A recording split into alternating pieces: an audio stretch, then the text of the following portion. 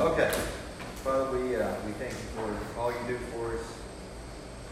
Thankful for the church. Just pray that you continue to grow us, Father, that we grow in knowledge of you, who you are. Father, we also pray that we just remain faithful in all things. Give us strength, give us endurance, lead us not study, and pray that everything goes good. Amen. Amen. All right. Right. Well, I hope you all are having a great week so far. Good to see the Robertsons back here safely, and hope that we're able to have a fruitful study tonight. We're going to be covering 2 chapters in the Gospel of John, chapters 5 and 6. And as I mentioned last week, this lesson and the following lesson are 2 of the biggest chunks of Scripture that we're going to be covering throughout the rest of our study through the Gospel of John. So once we get through these next 2 weeks, we'll kind of get back to looking at 1, maybe 2 chapters at a time, and those chapters will be a little bit smaller. But tonight we do have over 100 verses to read, literally, and we are going to read all of those verses. R.C. Sproul once said the most important part of any lesson is the reading of God's Word. That'll be the only inerrant and inspired thing I have to give you all tonight. So if you have your Bibles, go ahead and open them up to John 5. Yeah, it's going to be a lot of verses. So the way that I broke it up here, just to make it easy, Belle actually gave me this idea. If you have a workbook, y'all do not have workbooks, just to make it easier if you do have a workbook. So Phoenix and Maverick, or not Phoenix, Cash and Maverick can share their workbook, and then you guys can share this workbook. And the reason why I want you to have your workbook is twofold. First and foremost, just at least while we're reading the text out loud, we'll all be out of the same Bible translation. Number 2, you'll notice page 38 through page 45. 38 through 45, you'll see all the verses that are in this section of our study guide. So what I want us to do is, if I can get some volunteers to read 1 page each. So if we have 1 volunteer to read 1 page each, that means we'll need 1, 2, 3, 4, 5, 6. We'll need 8 volunteers. So 8 volunteers to read. The shortest section will be page 38, only 9 verses. Who'd be willing to read those 9 verses? Martine, okay. I'll take 39, so I'll take page 39. Can I get a volunteer to read page 40? 40, I will take 40. Perfect. I'm going to read it out of my Bible. That's fine. 41? I got it. Perfect. 42? Great. 43? Perfect. 44? Perfect. And then 45. One last volunteer to read page 45 for us. Take it. All right. I think we have a volunteer from Reggie. Reggie's going to take that last page. All right, let me read, Martina's going to read verses 1 to 9, and then I will follow her. And then, again, once you finish, once the person who's before you finishes their page, you just read the following. So, Martina, whenever you're ready, take it away. After this, there was a feast of the Jews, and Jesus went up to Jerusalem. Now there is in Jerusalem a sheep gate pool, which is called in Hebrew Bethesda, having 5 porches. And these lay a great multitude of sick people, blind, lame, paralyzed, waiting for the movement of the water. For an angel went down at a certain time into the pool and stirred up the water. Then whoever stepped in first, after the stirring, the water was made to go of whatever disease he had. Now a certain man was there who had the infirmity 38 years. When Jesus saw him lying there and knew that he already had been in that condition a long time, he said to him, Do you want to be made well? The sick man answered him, Sir, I have no man to put me into the pool when the water is stirred up. But while I am coming, no one stepped down before me. Jesus said to him, Rise, take up your bed and walk. And immediately the man was made well, took up his bed and walked, and that day was the Sabbath. The Jews therefore said to him who was cured, It is the Sabbath. It is not lawful for you to carry your bed. He answered them, He who made me well said to me, Take up your bed and walk. Then they asked him, "Who is the man who said to you, 'Take up your bed and walk'?" But the one who was healed did not know who it was, for Jesus had withdrawn, a multitude being in that place. Afterward, Jesus found him in the temple and said to him, "See, you have been made well. Sin no more, lest a worse thing come upon you." The man departed and told the Jews that it was Jesus who had made him well. For this reason, the Jews persecuted Jesus and sought to kill him because he had done these things on the Sabbath. But Jesus answered them, "My Father has been working until now, and I have been working." Therefore the Jews sought all the more to kill him, because he not only broke the Sabbath, but also said that God was his Father, making himself equal with God. Then Jesus answered and said to them, "Most assuredly I say to you, the Son can do nothing of himself but what he sees the Father do. For whatever he does, the Son also does in like manner. For the Father loves the Son and shows him all things that he himself does, and he will show him greater works than these, that you may marvel. For as the Father raises the dead and gives life to them, even so the Son gives life to whom he will. For the Father judges no one, but has committed all judgment to the Son, that all should honor the Son just as they honor the Father. He who does not honor the Son does not honor the Father who sent him. Most assuredly I say to you, he who hears my word and believes in him who sent me has everlasting life, and shall not come into judgment, but is passed from death into life." Truly, truly, I say to you, an hour is coming, and now is when the dead will hear the voice of the Son of God. Those who hear will live. For just as the Father has life in himself, even so he gave the Son also to have life in himself. And he gave him authority to execute judgment, because he is the Son of Man. Do not marvel at this, for an hour is coming in which all who are in the tombs will hear his voice and will come forth. Those who did the good deeds to a resurrection of life, those who committed the evil deeds to a resurrection of judgment. I can do nothing on my own initiative. As I hear, I judge, and my judgment is just, because I do not seek my own will, but the will of him who sent me. If I alone testify about myself, my testimony is not true. There is another who testifies of me, and I know that the testimony which he gives about me is true. You have sent to John, and he has testified to the truth. But the testimony which I receive is not from man, but I say these things that you may be saved. He was the lamp that was burning and was shining, and you were willing to rejoice for a while in his light. How far am I going? Just to 40. To 40. Yeah. But the testimony which I have is greater than the testimony of John. For the works which the Father has given me to accomplish, the very works that I do, testify about me, that the Father has sent me. And the Father who sent me, he has testified of me. You have neither heard his voice at any time nor seen his form. You do not have his word abiding in you, for you do not believe him whom he sent. You search the Scriptures, because you think that in them you have eternal life.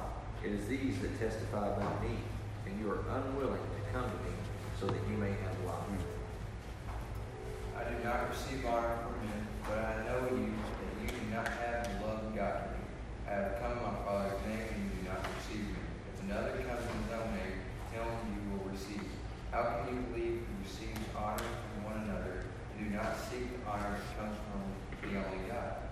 Do you think that I shall accuse you to the Father? There is one who accuses you, Moses, in whom you trust. For if you believe Moses, you would believe me, for he wrote about me. But if you do not believe his writings, how will you believe my words? After these things, Jesus went over to the Sea of Galilee, which is the Sea of Tiberias. And then a great multitude followed him, because they saw the signs which he performed on those who were deceived.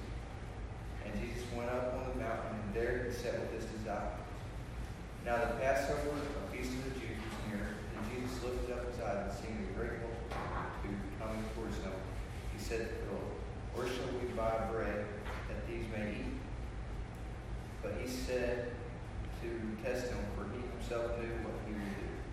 Philip answered him, 200 denarii worth of bread is not sufficient for them, that every one of them may have a little. One of his disciples, Andrew, Simon Peter's brother, said to him, "There's a lad here who has 5 barley loaves and 2 small fish, but what are they among so many? And Jesus said, make the people sit down. Now there was much grass in the place, so the men sat down, and numbered about 5,000. And Jesus took the loaves, and when he had given thanks, he distributed them to the disciples, and the disciples to those sitting down, and likewise of the fish, as much as they wanted. So when they were filled, he said to his disciples, gather up the fragments that remain, so that nothing is lost. Therefore they gathered them up, and filled 12 baskets with the fragments of the 5 barley loaves, which were left over by those who had eaten. Then those men, when they had seen the sign that Jesus did, said, truly, this is truly the prophet who is to come into the world. Therefore, when Jesus perceived that they were about to come and take him by force to make him king, he departed again to the mountain by himself alone. Now when evening came, his disciples went down to the sea, got into a boat, and went over the sea toward Capernaum. And it was already dark, and Jesus had not come to them. Then the sea arose, because a great wind was blowing. So when they had rowed about 3 or 4 miles, they saw Jesus walking on the sea and drawing near the boat. And they were afraid. But he said to them, it is I, do not be afraid. Then they willingly received him into the boat, and immediately the boat was at land and ready to go.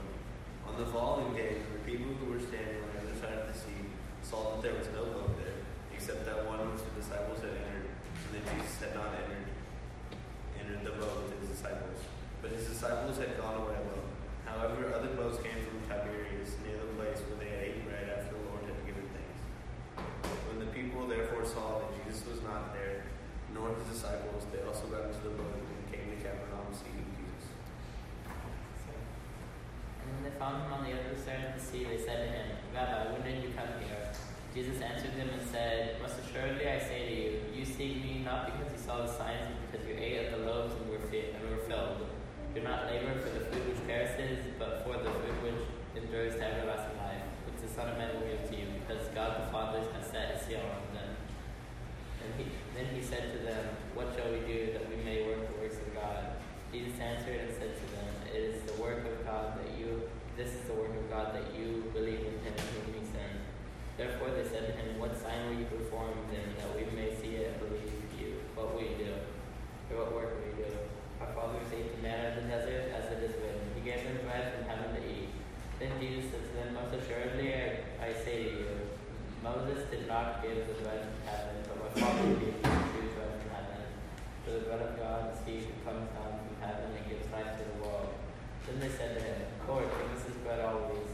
And Jesus said to them, I am the bread of life. He who comes in me shall never hunger, and who believes in me shall never thirst.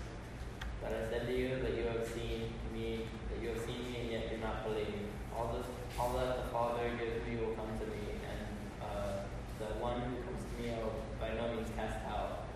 For I have come down from heaven not to do my own will, but the will of him who sent me. This is the will of my Father who sent me, that of all he has given me I gives nothing but to raise it up at the last day. And this is the will of him who sent me, that everyone who sees the Son and believes in him may have everlasting life, and I will raise him up at the last day. The Jews then complained about him, because he said, I am the bread which came down from heaven. And they said, is not this Jesus, the son of Joseph, whose father and mother we know? How is it then that he says, I have come down from heaven? Jesus therefore answered and said to them, do not murmur among yourselves. No one can come to me unless the Father who sent me draws him, and I will raise him up at the last day. It is written in the prophets, and they shall all be taught by God. Therefore everyone who has heard and learned from the Father comes to me. Not that anyone has seen the Father, except he who is from God. He has seen the Father. Most assuredly I say to you, he who believes in me has everlasting life. I am the bread of life. Your fathers ate the manna in the wilderness and are dead. This is the bread which comes down from heaven, that one may eat of it and not die. I am the living bread which came down from heaven. If anyone eats of this bread, he will live forever. And the bread that I shall give is my flesh, which I shall give for the life of the world. The Jews therefore quarreled amongst themselves, saying, how can this man give us his flesh to eat? Then Jesus said to them, most assuredly, I say to you, unless you eat the flesh of the Son of Man and drink his blood, you have no life in you. Whoever eats my flesh and drinks my blood has eternal life, and I will raise him up on the last day. For my flesh is food indeed, and my blood is drink indeed. He who eats my flesh and drinks my blood abides in me, and I in him. As the living Father sent me, and I live because of the Father, so he who feeds on me will live because of me. This is the bread which came down from heaven, not as your fathers ate the manna and are dead. He who eats this bread will live forever. These things he said in the synagogue as he taught in Capernaum. Therefore many of his disciples, when they heard this, said, this is a hard saying. Who can understand it? When Jesus knew in himself and his disciples complained about this, he said to them, does this offend you? What then if you should see the Son of Man ascend where he was before? It is the Spirit who gives life, the flesh profits nothing. The words that I speak to you are spirit, and they are life. But there are some of you who do not believe, for Jesus knew from the beginning who they were, who did not believe, and who would betray him. And he said, therefore I have said to you that no one can come to me unless it has been granted to him by my Father. From that time, many of his disciples went back and walked with him no more. Then Jesus said to the 12, do you also want to go away? But Simon Peter answered him, Lord, to whom shall we go? You have the words of eternal life. Also we have come to believe and know that you are the Christ, the Son of the living God. Jesus answered them, did I not choose you, the 12, and one of you is a devil? He spoke of Judas Iscariot, the son of Simon. It was he who would betray him, being one of the 12. Amen. Well, thank you guys for reading. I know that was a lot of verses, 118 verses, in fact. You want to break that down now? Well, we're going to try. We're definitely not going to touch anywhere near everything that could be said about all the verses we just read together. But just think about this before we dive in. In the early church, it would be commonplace, particularly with the letters. I mean, Gospels would be read in their totality in front of the entire congregation. But the letters of Paul, Hebrews, the letters of Peter, those would ordinarily be read as an entire unit. It was not uncommon also for the Gospels to be read as an entire unit. And that just goes to show you that historically God's people have hungered for the Word, not just in bite-sized increments, but in lengthy increments. Just to be able to hear God's Word read verbally is an immense blessing that Christians have given their life for throughout the centuries, to ensure that this word would be protected, that it would be preserved, and that it would be passed on from one generation to the next. So I just want us to never lose sight of the privilege that we have just to read God's word, even if it's 118 verses and we know we can't possibly exhaust everything that pertains to that section. Recognize the great privilege that you and I have to be able just to read the Word of God in its totality as His people. So with that in mind, just by way of preface and introduction, flip back to page 37. There's a couple of questions there in the workbook that I want us to cover. Last week, the two questions in the drawing near section were personal, and these are more objective in nature. These get really more to things that we can go to Scripture and iron out from the Word of God. They're not something that's subjective or something that should be private or personal. So I want us to spend some time answering these questions biblically. Starting with the first, what do you think it means to hunger and thirst spiritually? We talk about hungering and thirsting spiritually. What comes to your mind? How would you go about answering that question? Desire for the Scripture and for to know and grow near to God and His glory. Absolutely. No, that's 100% true. Love that, Cash. Any other thoughts on hungering or thirsting spiritually? Remember, Jesus said, "Blessed are those who hunger and thirst for righteousness." Right. So there is a divine blessing associated with hungering and thirsting for righteousness and hungering and thirsting for the things of God. So any other thoughts about what you would say in response to this idea of hungering and thirsting spiritually?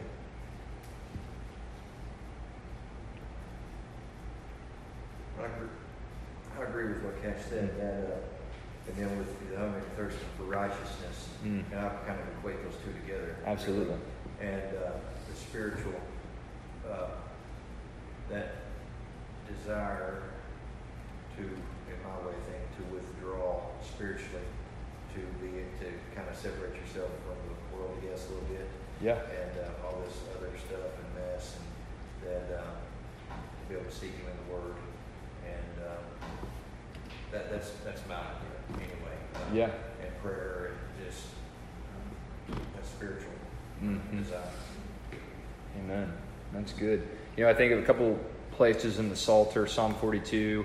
As the deer pants for the water, so my soul longs for you, O God, right? It's this idea of just being consumed with a desire to be in God's presence, to think about His truth, to pray His truth back to Him, to be with God's people, to think about what it looks like to live a God-centered and God-exalting life. Those are some things that come to my mind.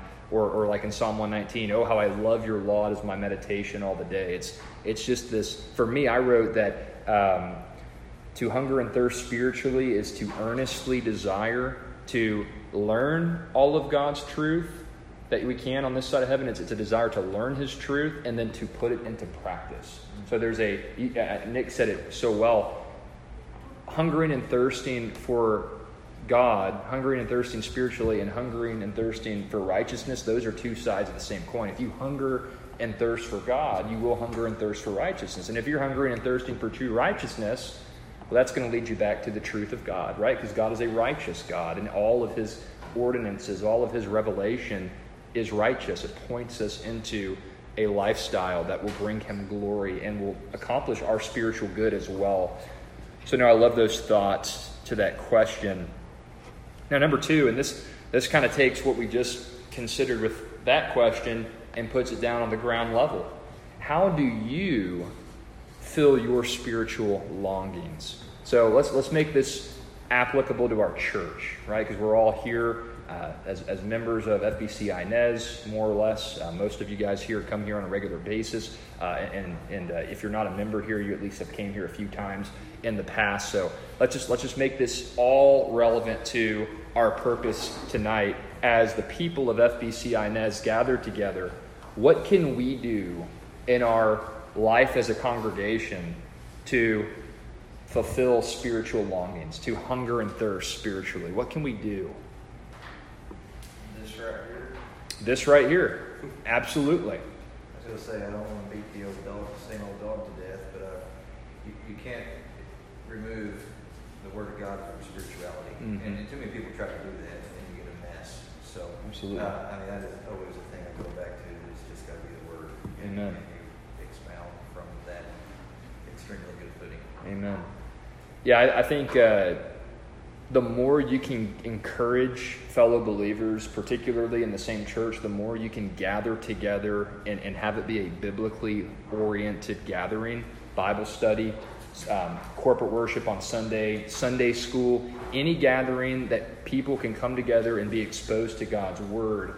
I think that's something that we all need to get behind and really encourage each other to be a part of. Not because it earns our salvation or earns God's favor or anything like that, but because, as I mentioned moments ago, it's a great privilege. We have the Word of God. We know exactly what God wants from us to honor Him in this life, right? 2 Timothy 3:16, all Scripture is inspired by God, is profitable to equip us for every good work, right? It will lead us to honor God in this life if we will study the Word and apply it. That will accomplish our greatest spiritual longings, to be centered and immersed in the Word. So that would be my encouragement to us. Let's do our best as a church to encourage our brothers and sisters in this church to come together every time we have opportunities to do so, to hear God's Word read, to study it as a congregation, and then to apply it in our lives as we have opportunities to do so, wherever God might lead us, that we'd be faithful to that end. Well, that takes us now to the middle of page 37 into the context. 118 verses. What's the big picture? Well, MacArthur gives us a little 2-paragraph synopsis of what's going on in these 2 chapters. I'll take the first paragraph. Can I get a volunteer to take the second paragraph? Martina's going to take it. Great. So I'll take the first. MacArthur notes, this section of John's Gospel begins the shift from reservation and hesitation about Jesus as Messiah to outright rejection. The opposition begins with the controversy regarding Jesus' healing of the paralytic man on the Sabbath. Following this miracle, Jesus confronts the Jews' religious hypocrisy with clear statements about his deity. For the first time, John reveals the murderous intent of the Jewish leaders. In chapter 6, John reports Christ feeding the 5,000. This is the 4th sign in John's Gospel and the only miracle recorded on the 4th Gospel. Not only does this miracle display and demonstrate Christ's power and deity, but he also set the stage for Jesus. Controversial discourse might mean the bread line, the growth of opposition to Christ and intensified in chapter 6 as many of his disciples turned away. Very good. Now, the last part of that second paragraph, I was surprised that there wasn't a question contained in this section about this idea of Christ's disciples turning away, no longer walking with him as a result of his teaching. So I wanted to open up the floor tonight just to tease that out a little bit. First off, let's make sure we're all on the same page with terminology. Can somebody tell me what it means to be a disciple? What is a disciple? The most basic sense of the word. Follower. Yeah, follower. Person. Okay, follower. It's a good definition. Any other thoughts of that disciple? Student. Yep, that's the word I was really going for. So it could be follower in the broad sense, but student or learner. That's another way of going about defining disciple. So, in what sense? We all are on the same page about what it means to be a disciple in the broad sense of the term. In what sense were the people who followed after Jesus disciples? Okay, because it says in the text, right? His disciples turned away. They were no longer walking with him. They were no longer following him. So, how could they be regarded as a disciple at that point? Before or after? What I was reading, what did you just say? Yeah, no. So like up until they turned away from Christ. In what sense were they disciples of Christ? I just want us to talk about this because there are people who believe you can lose your salvation and will use this text as a go-to for that. There are people who followed Christ. They were part of his people, and then they turned away and they didn't want to follow him. A lot of people use this as an excuse for carnal Christianity, antinomianism, the idea that you can be following Christ for a period of your life and then turn away. Let me read this verse. Yeah. Therefore, many of his disciples, when they heard this, said, this is a difficult statement. Who can listen to it? They're clearly called his disciples right there. Right. And they're going to leave in 66. As a result of this, many of his disciples withdrew and were not walking with him anymore. Right. Okay, I'm just clear. Yeah. So just based on the definition Cash gave, were they followers of Christ from all intents and purposes, externally? They were following Christ, right? They were learning from Christ, right? They were students of Christ. That was all true externally. So that leads me to the next question that I really want us to get to here tonight. What is the heart of true discipleship?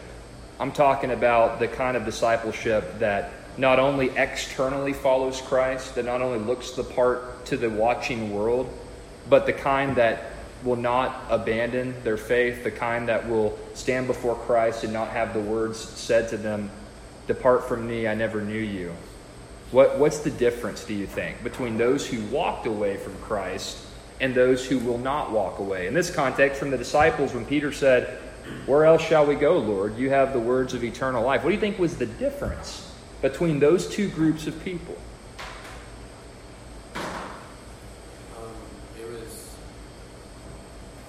It wasn't necessarily like the people were the different. It was God making the difference inside of people. Like God enabling people to see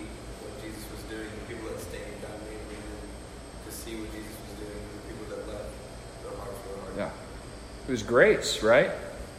That's really what I want you guys to boil down to. Now, at the human level, okay, don't misunderstand what I'm saying here. At the human level, we have a fundamental decision to make every day, whether or not we're going to follow after Christ, right? We can't see things from God's perspective. You and I have a fundamental obligation every single day to obey the truths of Scripture as they're clearly revealed in Scripture. That's our job. That's what we're left with. But from God's vantage point, anybody who remains faithful to Christ, I'm not talking about making a profession of faith, I'm talking about someone who not only makes a profession of faith, but then the rest of their life is committed and devoted to following Jesus Christ. Those people, the only difference is the grace of God. That's it. We're going to look at some verses here tonight that talk about Jesus never casting out those whom the Father has given to him. That's it. As Whit pointed out, it's just the grace of God. You and I, when we stand before Christ someday, we're going to have no boast of our own for why we stayed in our walk with Christ, why we were committed to him in this life, whereas others fell away. It's going to be because of God's marvelous grace working in and through us from the start to the finish. So that's simply what I wanted us to see. We're going to talk about that a little bit more in the chapter, in this chapter of the workbook. But I just wanted to kind of whet your appetite with a thought there, because this is a text when I go and evangelize on college campuses. This is a text that's brought up. It says they're disciples. My cousin, he made a profession of faith at youth camp 15 years ago, and he never goes to church today, but he's a disciple. He believed. There's a distinction between what can be seen externally and what's been done internally. That's really what I wanted us to get to today on that point. We'll get more on that here as we get on in the lesson a bit further. Well, keys to the text. Bottom of page 37 going into page 38. I'm going to read this paragraph and read the passage that's cited in Leviticus 24. This word blasphemy, I think many of you guys have heard that before if you've been in church for any period of time. It's a biblical term. MacArthur defines blasphemy as the act of cursing, slandering, reviling, or showing contempt or a lack of reverence for God. In the Old Testament, blaspheming God was a serious crime punishable by death. And he cites Leviticus 24, 15 to 16, which says this.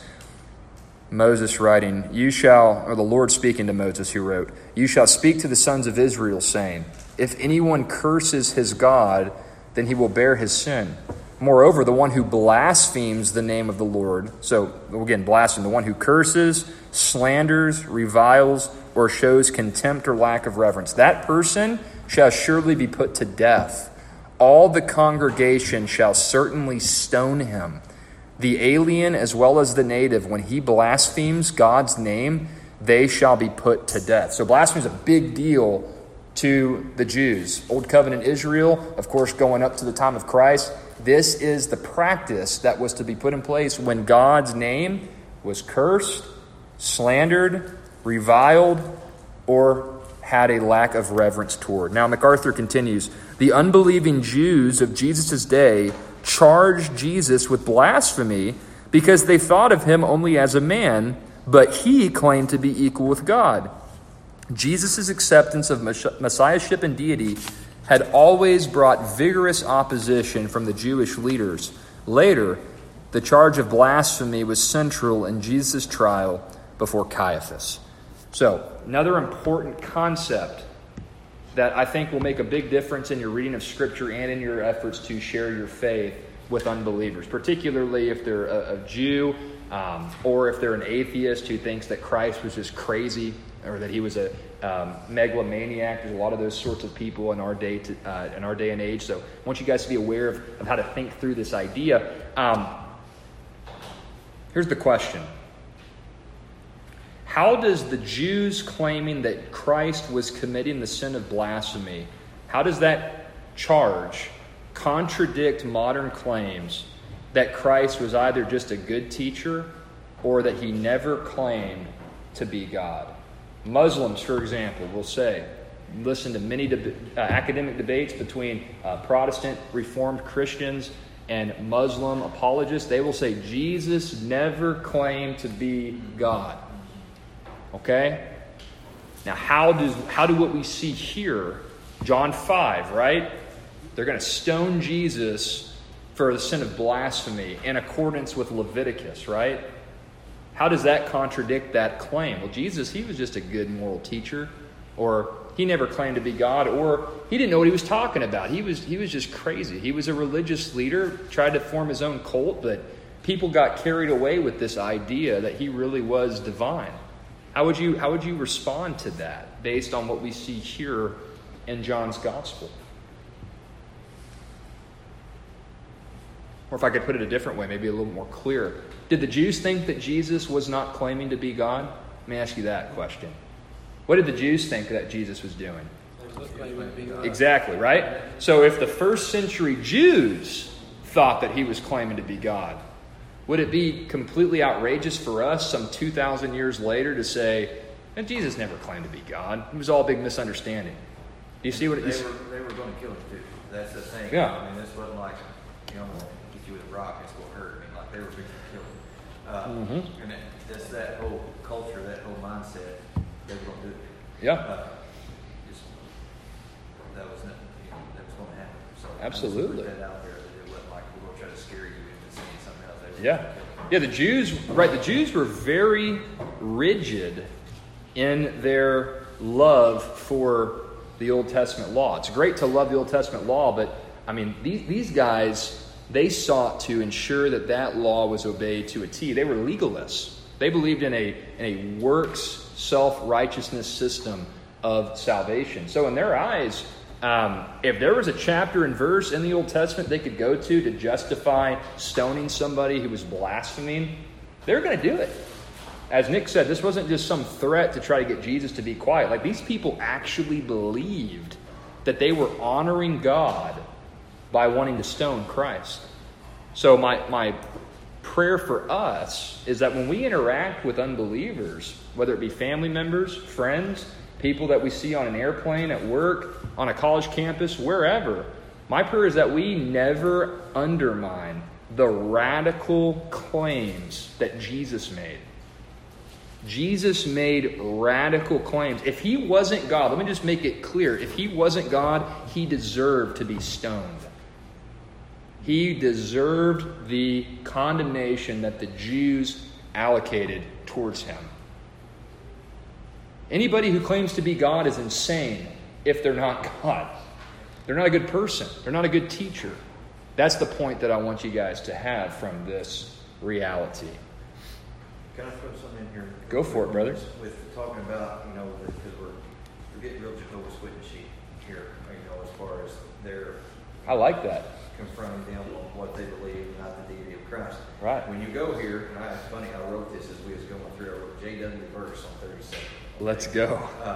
Because that is an answer you would give. Verse 18, he made himself equal with God. Mm-hmm. Okay, that's what it was. But 37, they will say this in response: and the Father who sent me, he has testified of me. You have neither heard his voice at any time or seen his form. So they would say that it's Jesus saying that you've never seen God. That's how that's something they will throw back at you on that. So, do you understand what I'm saying on that? Well, yeah. If they say you've never heard his voice, if Jesus is God, then they're saying but Jesus said you've never heard the Father's voice. Yeah. You've never seen his form. Well, they would say, well, if Jesus is God, he's saying himself that he's not God. Right. You understand what? No. Yeah. They will turn that back around. Right. On you. So what's our answer? Yeah. So my response to that would be twofold. For one, he's distinguishing between the Father and the Son. So I would point him to that reality, which we know throughout the Old Testament the Jews heard the Father. Burning bush, pillar of light in the wilderness wandering, so on and so forth. But I would also make a distinction between hearing with the outer ear and hearing spiritually. These Jews had completely closed their ears and their minds to the truth of God, which was consummately revealed in the person and work of Christ. Yeah. And there are many times in Scripture, I can provide some cross-references later, because I've had to do this actually when people have asked questions like this. But there are times where the New Testament distinguishes between hearing, as in hearing the words that are coming out of my mouth, in hearing in the sense of I hear it spiritually to the point where I'm ready to make a decision with my life. Hearing that leads to salvation or leads to obedience versus just hearing words come out. So I would distinguish between that as well. The other thing, third, that just came to my mind, because of Jesus's divinity, the second person of the Trinity, he has a special relationship with the Father and the Spirit that no human being ever will have. There is a level of intimacy and a level of divine self-disclosure within the Godhead that only God himself, Father, Son, and Holy Spirit, will ever know and enjoy. It's just part of the creator-creature distinction. That there is something within God himself that entails a richer and deeper level of intimacy that is fundamental to the being of God, that humanity as creature simply cannot and will never experience. So that's a third thing that I would point out to them. Say, hey, listen, even insofar, if you don't want to take the spiritual application here, as God, Father, Son, and Holy Spirit, their ability to communicate with one another in the divine essence is something that we cannot and will not experience because we're created. Right? So there's that creator-creature distinction. That's another place I would go, just off the cuff here. Sorry for that. No, that's good. No, that's a great question. I'm always down for some mock apologetics work. Well, signs. You'll notice there we don't need to read through those because we've read them in previous lessons. Just notice, again, there are 8 signs in the Gospel of John that are fundamental to John's purpose. Remember, he stated his purpose for writing the Gospel of John in chapter 20, verse 31. He wrote this Gospel to convince his readers that Jesus was the Son of God, and so that believing in him, they would have everlasting life. That's the purpose for this Gospel. And John puts 8 signs in that Gospel to prove to the reader, hey, this is why Jesus is God. He turned water into wine. He healed the royal official's son. He healed the lame man. He fed the multitude. He walked on water. He healed the blind man. He raised Lazarus from the dead. He caught those abundance of fish after his resurrection. So there's 8 signs that MacArthur notes in that section. If you want to review that, I'd encourage you to do so at your own time. But Lord willing, we'll be able to actually see each of those signs developed as we work through the rest of the gospel. I've got a question. Yes, sir. Came to mind, the blasphemy, whatever it is. Yes, sir. Okay, on this time right here, blasphemy is like unbelievers. Yeah, unbelievers commit the sin of blasphemy all the time. I would even go so far as to say, as it's written in that Leviticus 24 text, I would say taking the Lord's name in vain is a sin of blasphemy, just in terms of how blasphemy is defined and how that Leviticus 24 text is. Remember, the Jews had a really great reverence for the name of God. So much so that they would abbreviate the name of God. They would even write out the whole thing. Like they had such a reverence and a respect for God and His glory that they wanted to do anything in their power to commit slander or to show contempt or to show disrespect for God, His name. So I would even say, to your point, Frank, that even taking the Lord's name in vain is a form of blasphemy. That can be committed even by believers if we're not careful. And that should lead us to praise God for the cross, right? For the gospel. But yeah, no, unbelievers, to your question, yes, they do commit the sin of blasphemy quite often. False religion is blasphemy, right? So it can even go just to different religious expressions in the world. Those are all forms of blasphemy because they don't worship the one true living God. Well, page 46, question 1. Get into some of these questions here. Number 1, we see this question from MacArthur. He asks, how exactly did Jesus cure the paralytic man, and what was significant about this? So go to verses 5 through 9. Those are the verses that deal with this miracle. Chapter 5, verses 5 through 9. And let's just make some observations from this passage. What do you see about this healing that stands out to you? Well, he did ask him, what can I help you? Yeah. God did ask him, how can I help you? Mm-hmm. You know, and he said, well, I need somebody to help me put me in the pool, because nobody, you know, before I was get out, he gets in there. So Jesus told him, well, you know, pick up your mat and get up. Yeah. I guess there was faith in there, you know. I don't know how to really is there, but I just don't want to come out the way it's supposed to sound. No, so Jesus, with his words, you noted, he said, take up your bed and walk, right? So Jesus, he cured him with his words, right? So that's actually one of the things that I noted, that Jesus, he didn't touch him, like he just spoke. Take up your mat and walk.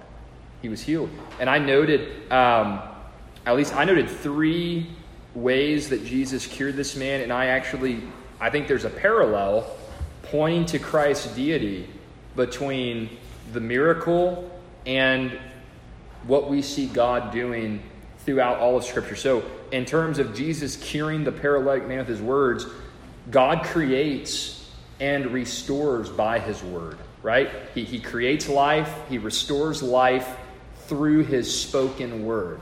That's something we see Jesus doing that I think points to the fact that he's God. What else do we see here with the paralytic being healed? Was this something that took time? No, it was immediate, right? So it was instantaneous, it was immediate, there was no question about it.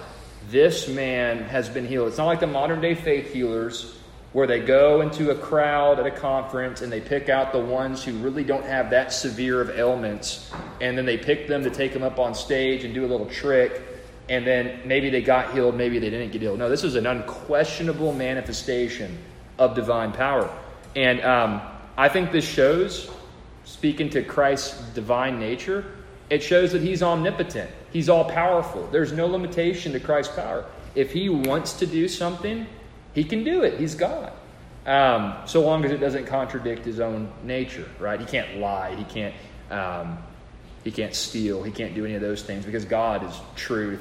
He's faithful, so on and so forth. So Jesus can do anything in accordance with God's nature because he is God incarnate.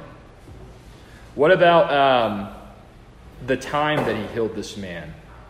What day was it? Saturday, right? Sabbath. Now, why do you think he healed on the Sabbath? And Jesus does this all the time. If you look at the Gospels, constantly doing things on the Sabbath. And he actually says why he alludes to it in this verse 17. He says, my Father has been working until now, and I have been working. And then in Mark 2, he gives the answer to the question that I'm really looking for. Why do you think Jesus liked doing things on the Sabbath so much? He's the Lord of the Sabbath. Mark 2:28. So the Son of Man is Lord even of the Sabbath. Jesus is saying anytime he does something on the Sabbath, he's saying, hey, I made the Sabbath. I'm sovereign over the Sabbath. I can do what I want on the Sabbath. I'm God. I created the Sabbath for man. Like the Sabbath seeks to serve man. I'm not bound to the Sabbath. I'm the guy who created the Sabbath. I'm God. So it shows his lordship over the Sabbath. Now, number 2, verses 10 to 16. how did the Jews react to the miracle? Verse 12 to 16. Huh? They wanted to kill him, right? And we've talked about this already, but just to make sure y'all are paying attention. Why? What was the biggest reason why? It's in the text, verse 16. He did it on the Sabbath. Did it on the Sabbath. Do you guys know what the Sabbath meant to the Pharisees and the scribes and the Sadducees and all the religious officials of that day? How many of you guys have heard of the Mishnah before? Okay, that might be a little out there. So the Mishnah is a collection of oral Jewish rabbinic teachings and traditions that Israelites would basically view to the same extent as authoritative as the Old Testament. So between the closing of the Old Testament canon, book of Malachi, sometime about 400 to 450 years before Christ comes, the Mishnah during that time was assembled. And in the Mishnah, you had extra biblical rules, traditions, and practices that the Pharisees and Sadducees and the religious leaders viewed as equally authoritative to God's word.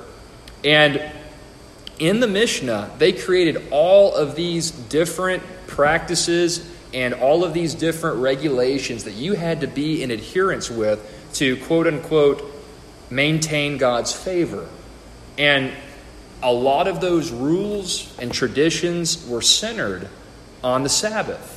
So they created burdens on the Sabbath that are nowhere found in the Word of God. And what did they do? They took those burdens and they applied it to the life of the ordinary Jew. And they would say, hey, you can't do such and such on the Sabbath because it's part of our religious tradition, part of our oral tradition, the Mishnah.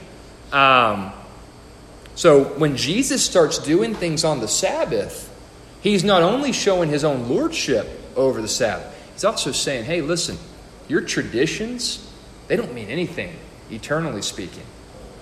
They're irrelevant. They're not divine commandments. They're not binding on the conscience. They don't earn salvation or earn favor with God.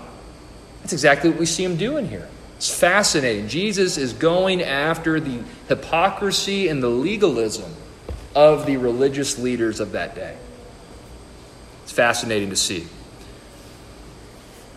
Any thoughts or questions on that before we go to number 3? Even the idea of the Ten Commandments, remember the Sabbath, keep it holy. Right. Christ is keeping it holy just by the fact that he's doing what he sees the Father do. That's right. And to heal this stuff. So he is keeping it holy by healing this stuff. Right. Right. No, you're exactly right. And as we'll see in Matthew 23 in a few moments, he actually, to your point, Reggie, he goes after the leaders and says, hey, like, you guys neglected the weightier things of the law. You know, you guys have missed the whole point on so many different areas. Like, why would you be mad about a man being healed on the Sabbath? You'll pull your own ox out of the ditch on the Sabbath if you have to, right? No, it's all really important stuff. And that's a 30,000 foot flyover of all the different nuances that were undergirding first century Judaism. But when you understand that there's this whole other set of traditions and rituals that were being practiced by the Jewish religious leaders and imposed on the ordinary Jew, it really brings to light the full scope of what Christ is doing there in the first century. It's remarkable to see.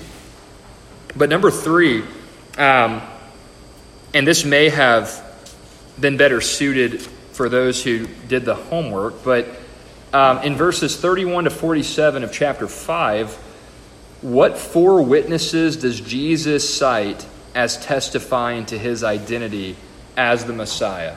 So if you have a Bible, it actually might have like my wife's got a Bible, and it literally gave her the answer in the headings of that Bible. Yeah, so if you have a Bible that has those headings, feel free to read them out, because, I mean, it could take some time to find them if you weren't able to read the text before the lesson. Witness of John. Yep, witness. Works, Yep. Witness of the Father. Witness of the Scripture. There you go. Hello? That's 4. That's the ones I got. So look, so 4 witnesses, right? This is the other thing. True or false, in the Old Testament, when evaluating the truth of a claim, particularly a religious claim, but it could also be a legal claim, it needed to be corroborated on 2 or 3 witnesses. Is that true or false? You heard of that verse before? 2 or 3 witnesses. Jesus even says that at certain points in the New Testament Gospels. So we got 4 witnesses here. So John did one better than the 2 or 3. He gave us 4. John the Baptist is a witness of Jesus, being the Messiah, Son of God. Jesus' works themselves witness to him being the Messiah and Son of God. God the Father, right? Think about it at the baptism. This is my beloved Son in whom I am well pleased. We're going to see in John 11, Jesus raises Lazarus from the dead. And Jesus says, Father, glorify. I don't remember if he says your name or the Son. But God speaks audibly from heaven and says, I've glorified it. So God the Father is constantly throughout the Gospels, at least 2 instances where he is audibly speaking his approval of Jesus' work. So the Father is confirming Christ. He is my Son. He is the Messiah. And then the Old Testament, right? The Old Testament, if you were at gospel camp for some of you youth, the Old Testament is full of references that point to Jesus. In the foyer here at FBC Inez, there's a document that has just one explicit reference of Christ in every Old Testament book. It's either a prophecy or a allusion to Christ. Go read through that list. I encourage you to do so. You'll see Jesus being pointed to in so many amazing ways throughout the Old Testament. Great witnesses to Christ's deity and messiahship in the Old Testament. Well, number 4, again, maybe better for those who did the homework because it covers a lot of verses. But where all did Jesus travel throughout the passage? Let's see if somebody can look them up really quickly. I found 3 places. This is, again, may seem like kind of a silly question, but my friends, if you go to seminary or Bible college, one of the most important things that you'll learn about studying the Bible is making observations from the text. Just getting in the Word and being able to pull out things that you see in the text. So, kind of a simple question, but it forces us to go into the verses and make some observations. So where are we at? Verse 1 of John 5. I'll give you the verses to kind of help you out a little bit. Where do they start at? Jerusalem. There's one. All right, so chapter 6. Beginning of chapter 6, where are we at now? Galilee. Sea of Galilee, right? Yep. And then Capernaum. So he's gone to 3 places. I didn't have time or the means. I don't have a projector in here. And I'm not very tech savvy either. But I didn't have the time or the means to pull up a map, which is what MacArthur asks us to do. To pull up a Bible map and trace through all the places that we see Jesus going between chapter 5 and 6. So if you have a map in your Bible, or if you have a phone or computer, feel free to look at that later. See the distance, see the geography of where Jesus was traveling. Might help you bring the narrative to life a little bit from chapters 5 and 6. Was it about 90 miles from Jerusalem to... I don't know the exact mileage, but I know it's a lot of distance. And MacArthur actually, I think if you have a MacArthur study Bible, it might even say this as you go into chapter 6. It's speculated that the events in 5 and the events in 6, that there was a gap between those events just because of the amount of distance that it shows Jesus traveling in. That's another important point. Not every gospel is written chronologically. So a lot of people will say, well, see, look, the Bible has all these contradictions because if you just go to the Gospels, they don't even all happen in the same order. So obviously those are inconsistencies. Those are contradictions. Well, it wasn't the point of the Gospel writers to write things chronologically. So the Gospel of Luke actually recounts the life of Jesus in chronological order, but Matthew, Mark, and John, they have particular themes that give shape to how they organize and structure their gospel. So even if there is a significant gap in time between chapter 5 and chapter 6, the gap in time is inconsequential. John's purpose is to, again, he's trying to thread these signs and these events and these teachings of Jesus that testify to him being the Son of God, so that those who read this gospel might come to saving faith in Christ. So it's always important to remember that the purpose for which a book was written, that is going to dictate how the book is structured. Just some food for thought there. But yeah, Wayne, don't know the exact distance, but because of the lengthy distance there, it's speculated there might have been a gap in time between chapter 5 and 6. Now, Matthew 23, it's in the Going Deeper section, bottom of page 46, it notes that in Matthew 23, verses 1 to 33, that Jesus assessed the Jewish religious leaders who began to openly oppose him. So the spiritual condition of the Jewish religious leaders is laid bare in Matthew 23, verses 1 to 33. So, because we've already been here for an hour, because of how much we had to read at the beginning, I'm going to assign that for you for homework. I want you to read those verses at some point this week between now and our next week's study. And what I want you to do is I want you to think about what Jesus saw in the religious leaders of that era. What did he see that gave him such great cause for concern? And ultimately, it led to him publicly repudiating them and calling them out. He called them out for their hypocrisy. You'll notice number 5. I'll give you my answer to that because I work through the text. If you have a pen and you have a workbook, see if you agree with my observations. I wrote 6 dangers of organized religion from Matthew 23, 1 to 33. And this correlates with the text. So in verses 1 to 4, I noted hypocrisy. Jesus notes the hypocrisy of the Pharisees, the Sadducees, the scribes, all the religious leaders. And that's also found in verses 24 to 33. So verses 1 to 4 and verses 24 to 33, I thought that the danger of hypocrisy was mentioned there. The second danger that I found is pride. And that, I believe, correlates with verses 5 to 12 of Matthew 23. Third, I wrote false assurance of salvation stemming from poor doctrine. So false assurance of salvation stemming from poor doctrine. Verse 13, just verse 13 of chapter 23. Verse 14, closely related to that, I think stemming from their poor theology. Manipulation of the vulnerable. Verse 14, manipulation of the vulnerable.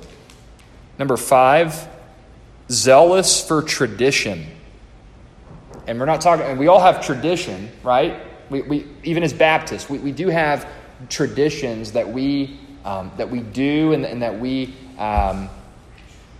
do as a church. Like, for example, some churches take the Lord's Supper every week.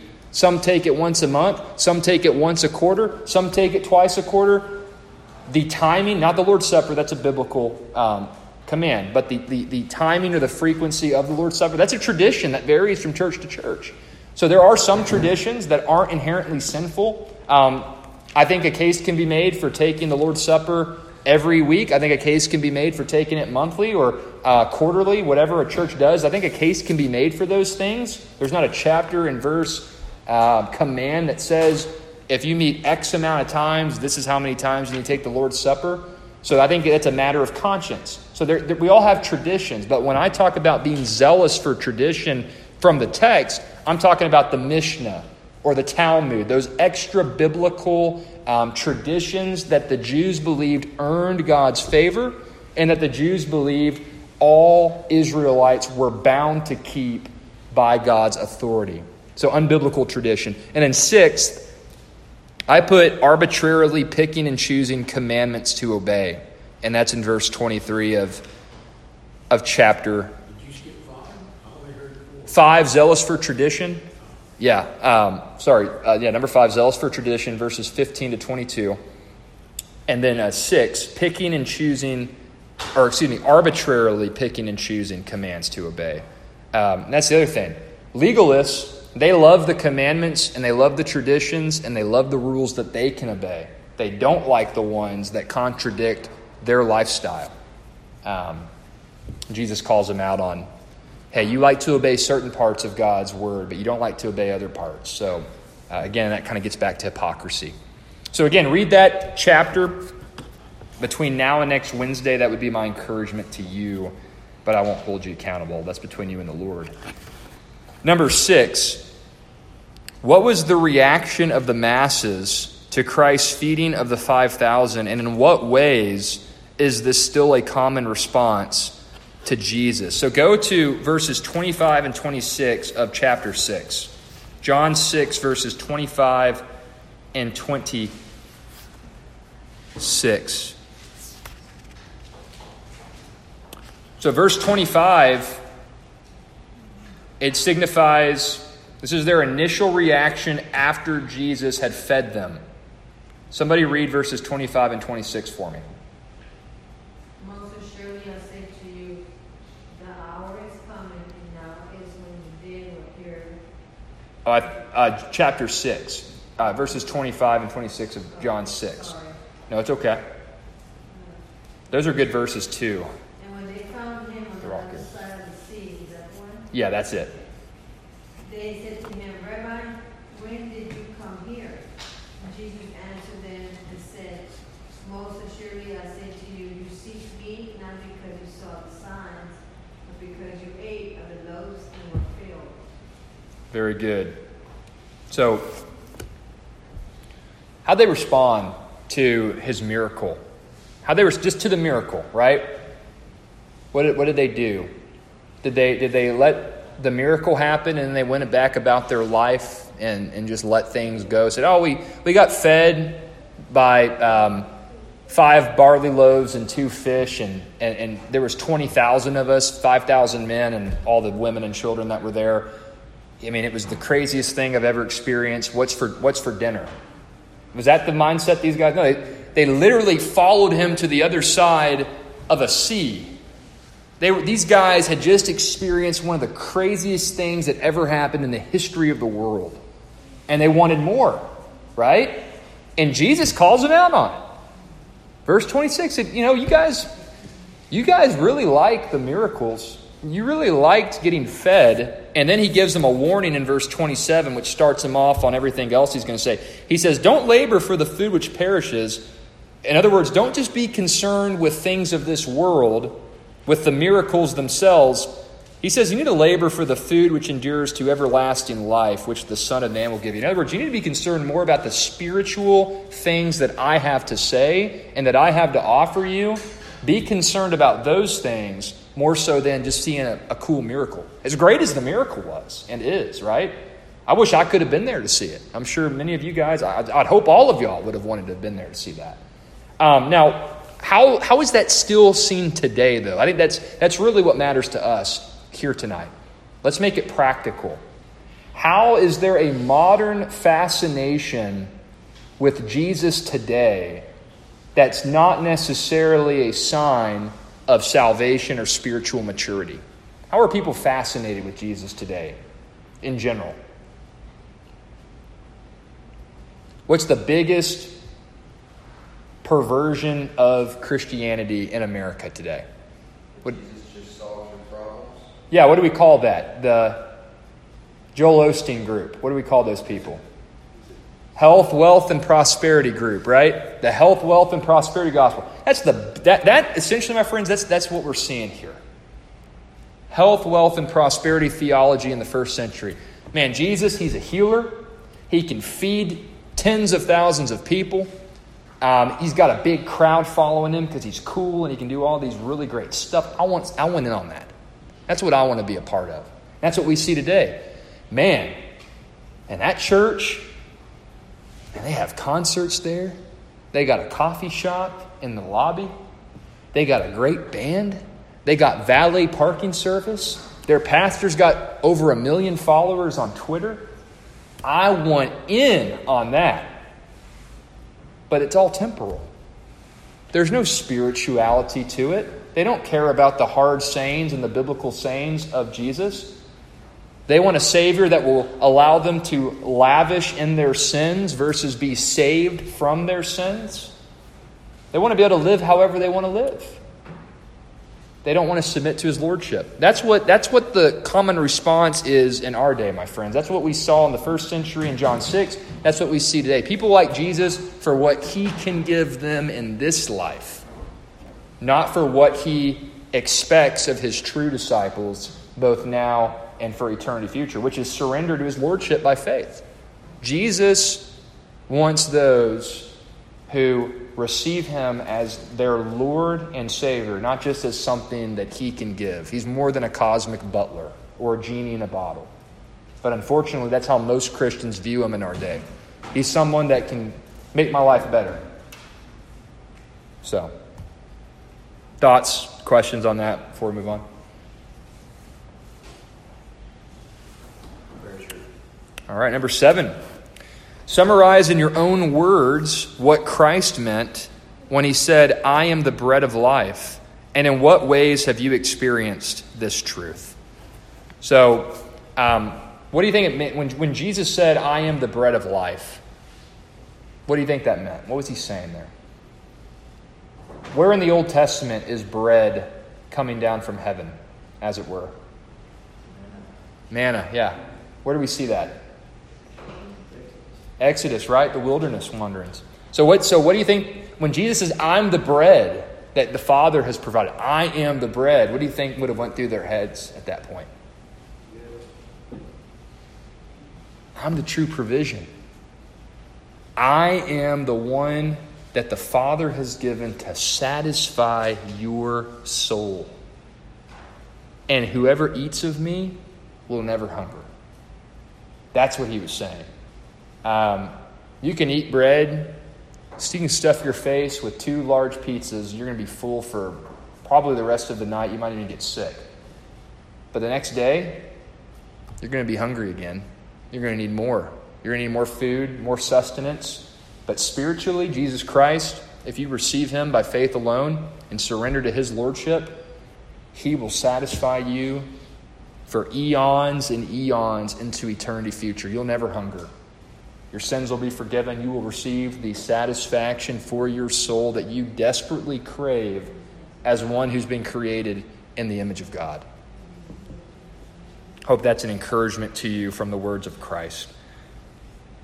Now, bottom of page 47, there is a paragraph there, truth for today, and we have one more question to cover after that. So if I can get a volunteer to read the bottom of page 47, and then we'll wrap up with one final question. Go for it, brother. Salvation is not through a creed, a church, a ritual, a pastor, a priest, or any other such human means, but through Jesus Christ, who said, come to me. To come is to believe to the point of submitting to his lordship. I am the bread of life, Jesus declared. He who comes to me shall not hunger. He who believes in me shall never thirst. These words, come and believe, are parallel, just as our hunger and thirst. Coming to Christ is believing in him, which results in no longer hungering and thirsting.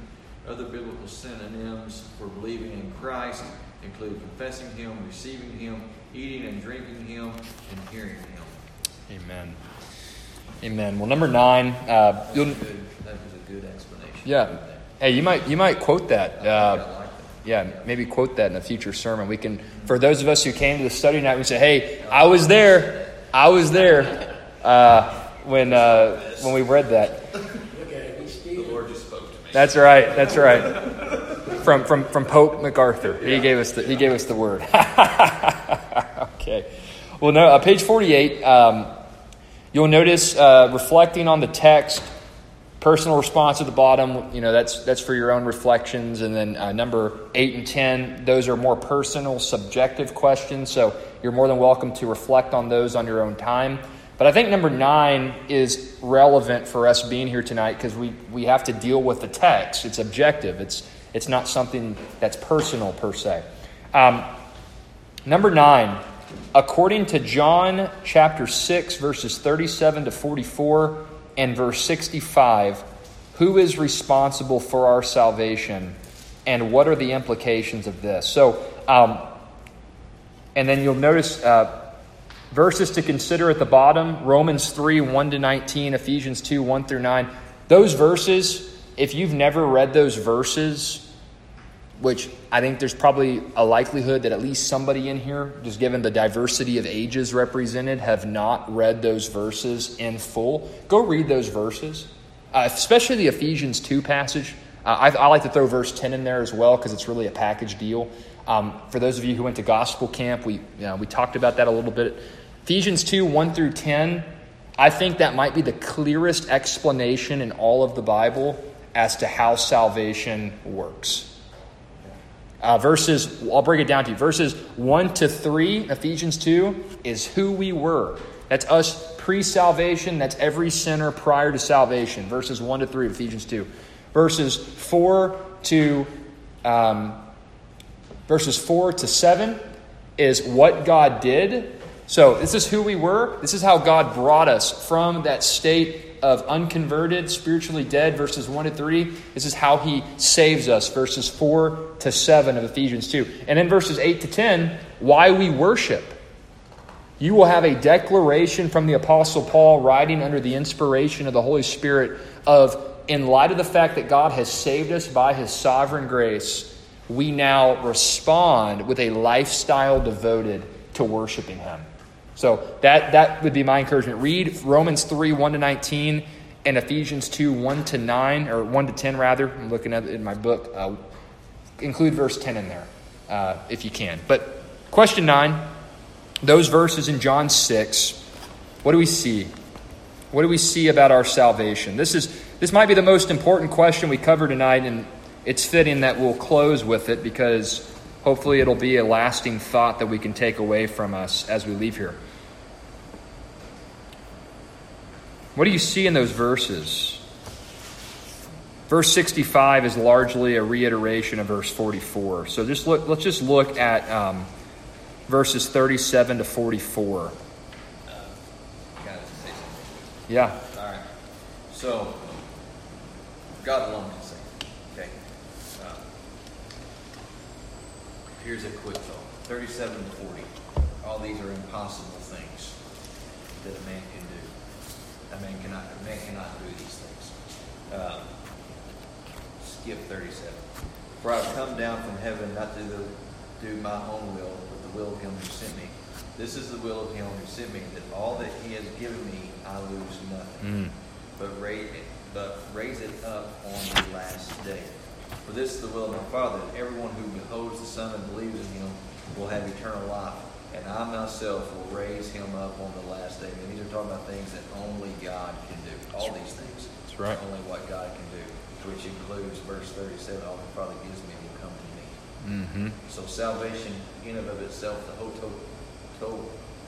total thing of it, is only something that God produces. Yeah. From beginning to end to... Right. And number 40, in verse 44,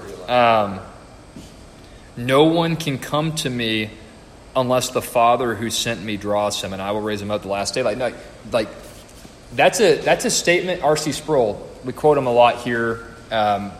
Phenomenal theologian, author, preacher. If you've never read Sproul, if you've never listened to Sproul, please go and spend some time acquainting yourself with his lessons with Ligonier Ministries. But he says in this, in his book Chosen by God, in regard to this verse 44, he writes when Jesus says, "No one can come to me unless the Father who sent me draws him." He's saying that's a statement of ability. That's what he's saying. He's like no one can do this, and that's what Nick was saying. This is something that only God can do. Man can't save himself. God must be the one to draw him to saving faith, right? And then that's where that Ephesians 2 passage comes in. Again, go read that tonight, please, if you've never read it. I'm going to make my wife read it tonight. So, make your siblings and parents read it. Verses 1 to 10 of Ephesians 2. It is salvation explained from start to finish. But any questions or comments about anything we've discussed tonight? Any crazy cult-like rebuttals, I guess, as Nick put it? No Jehovah's Witness questions or anything? No. Covered a lot of ground. That's good stuff. Good. Well, Can I circle back to Frank's question about blasphemy? You may. All blasphemy is forgiven except the blasphemy of the Holy Spirit. There you go.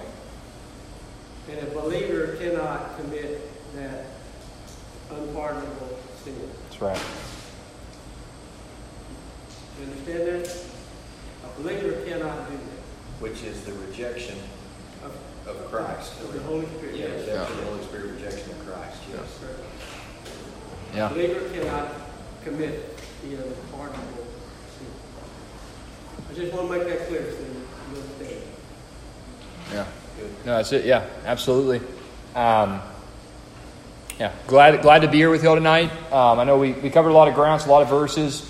Bear with me. Next week, going to be another big chunk of verses. Hey, it's the way the publisher made the material. Take it up with John MacArthur and Thomas Nelson books and them.